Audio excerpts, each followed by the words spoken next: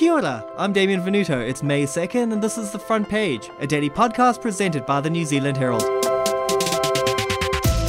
The government has spent millions upon millions of dollars on consultants pursuing major policy ideas. This is despite Prime Minister Chris Hipkins saying there's a need to lessen the government's reliance on the private sector to get things done. In fact, this is one of the few areas where we've seen bipartisan consensus, with National Party leader Christopher Luxon also critical of the level of consultant spending. How much is too much? And are there signs of the government breaking free of these consultants?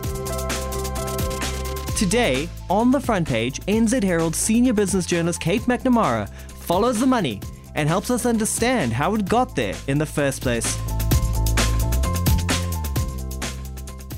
Kate, over the past year, you've investigated the amount the government has been spending on consultants. So what are some of the headline findings that have emerged from your reporting? Oh, well, I think, the sort of overarching headline is that the numbers have been marching higher. This is spending on consultants and contractors. Since about 2018, it's up just about 30% for core government. So the main departments and ministries that we call the core public service. And so, the big picture is that the spending is marching higher on external help and advice at the same time as the bureaucracy itself. So employees, public servants, their numbers are marching higher at a similar clip.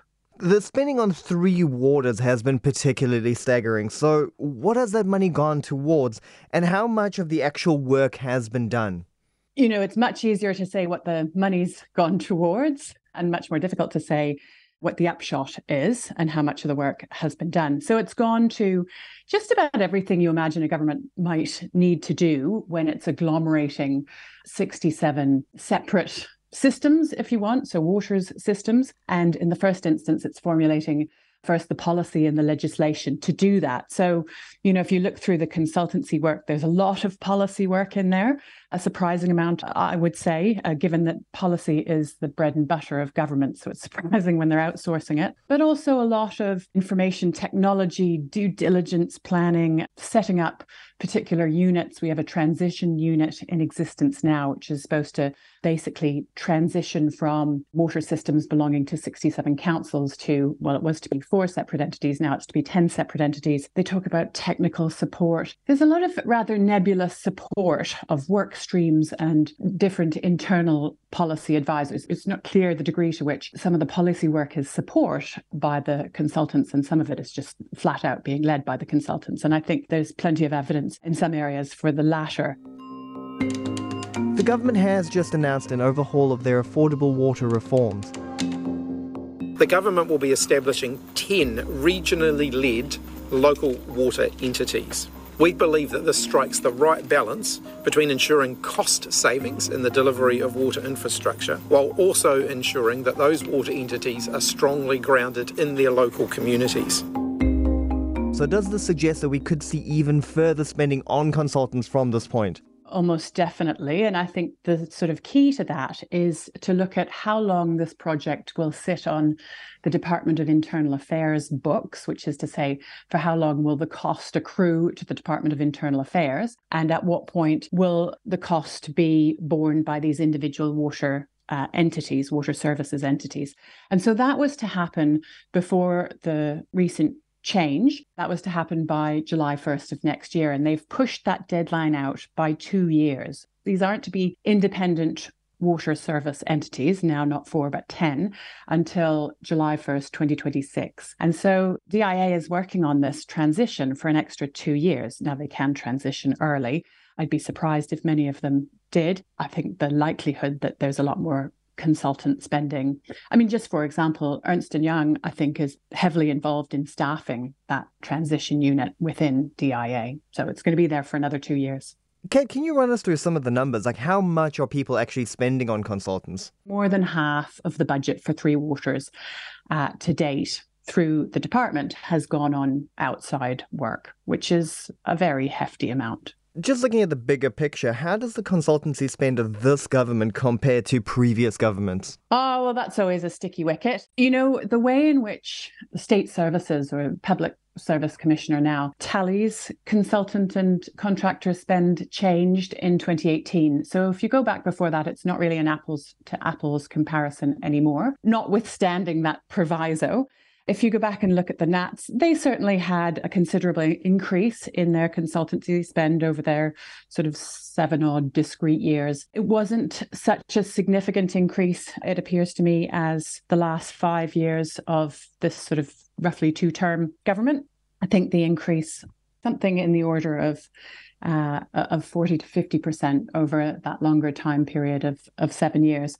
Now, I think what's different, though, is that at the same time, the Nats had this policy of capping public servant numbers. And so they had a wave or a number of waves of redundancies early in their government. And at the same time, their consultant and contractor spend was rising. So, insofar as reporters like me cover this story, what you're often looking for is the gap between what the government says they're doing and what they're doing. And so the gap for the Nats was a little bit different. They always said, or for a long time had said, that they wanted to keep a lid on the number of public servants. Now, they didn't necessarily want to talk about the increased spending on consultants, but that's kind of a different story to what we have now, which was a government that came in promising to lift the lid on the number of public servants, which they did do. But then the corollary of that was that there never was a reining in of consultant and contractor spending. And in fact, it's grown, I think, sort of slightly more rapid pace than it had previously. The balancing act there is between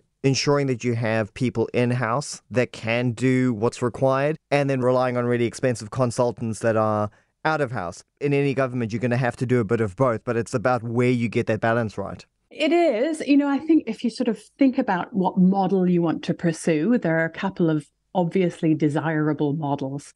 And there's kind of like the lean, mean public service. So you run a pretty tight ship in terms of your employees. And then, it's understandable and indeed very likely that you will contract out because your ethos and your strategy is to keep a very lean core workforce. Or you can aim to have a more wide-ranging skill set, a bigger public service. And then you would expect not to have a particularly high spend on outside advice. What you don't want is a big, amorphous, and possibly lacking competency in some areas public service alongside a big, amorphous contractor and consultant external spend.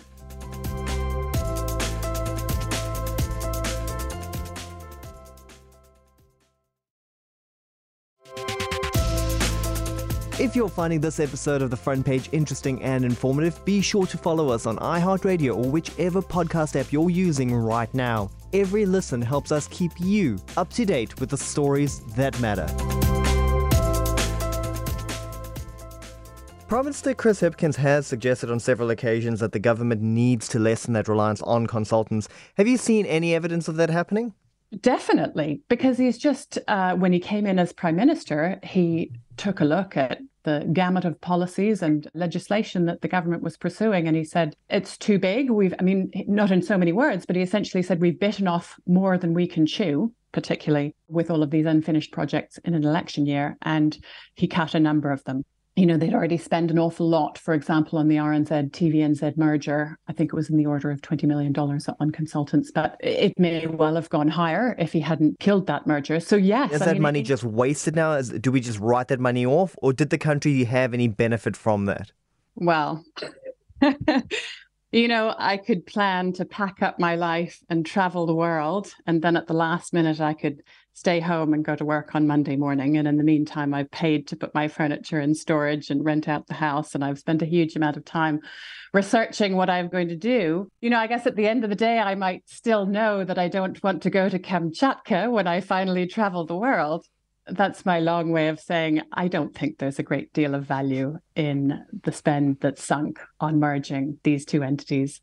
They're not going to be merged. There's no plan for them to be merged. A lot of it went on change and transition management. That's very specific to the two entities that currently exist. It's a good question for Willie Jackson. Yes, I know it's 16.1 million, but we're talking about future-proofing New Zealand media. And while we don't have a merger, we know where we're going. And in a better time, when we don't have a cyclone and we don't have the floods of the century, who knows, we might be able to roll that merger out. What would he point to? A single piece of specific work that he's had done for that merger that he can point to its ongoing utility? I'd love to hear it. And I suspect that if he could find one, it would be the exception that proved the rule. Kate, why do you think it is that governments rely so heavily on consultants when it comes to making these big decisions? Does it point to a government that's fearful? Governments, small g government, so the apparatus of departments and ministries, do what they're prompted to do, I think, by and large. And so if they have the budgets for the outside spending, then that's one motivator. But largely they do what you expect them to do and what you fund them to do. I don't know that it's a huge amount more complicated than that. Now, they obviously have operational decision-making power. And, you can have ministers that are more or less micromanaging. But I think if you set stern expectations around things, you can probably, in the broad brushstrokes, achieve the outcomes that you want. Sometimes it'll take a lot of sitting on people. Yeah, the big consultancy groups aren't forcing anyone to pay them their handsome salaries, right? No, they're very convenient. I think where there's some difficulty, it's probably in what you pay public servants. And certainly in the last few years, in a very tight labour market, I've seen a number of examples, when you're drilling down on a particular situation. And maybe about 18 months ago, I did a story about the Productivity Commission hemorrhaging staff. And if you look at where those people went, there was one, I would say, quite valuable employee to that organization. It's not a big organization, so we're talking about somewhere in the order of 20 people. So if you lose a very competent project manager, for example, then that's quite important to that organization. Now, this person, I happen to know she'd been headhunted time and again by a consultancy. Wasn't that pleasant at the time, working for the Productivity Commission for a variety of reasons? And finally she left, and in the midst of a project was hired right back at the consultant's rates to stay on at the Productivity Commission and finish that work. And it's just a ludicrous waste of money.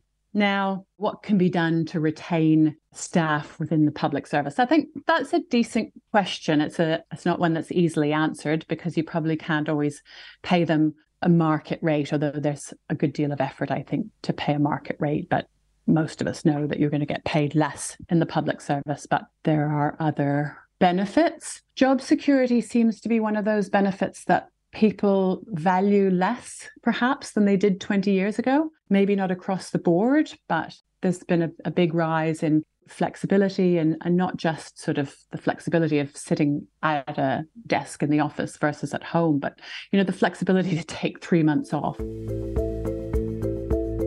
Kate, given all the focus on this issue in recent years, do you think that future governments might be hesitant to spend as freely on consultants as this government has? It depends on the kind of broad brushstroke picture a government paints for itself. It's kind of perennial as the grass, this story about consultant spending. We have had in recent years, by its own description, an aspirational government. Now, it may have changed under Chris Hipkins. Certainly the language has changed under Chris Hipkins, but very broadly under the Ardern years, we had this aspirational government. It's kind of a dream big ethos of government. Then it spawned a large number of plans and projects and programs. And I don't think I'm saying anything different than, kind of the current iteration of the government would admit to. It bit off more than it could chew. And that, I think, has, in a fairly obvious way, led to a big increase in outside expertise and the purchasing of it.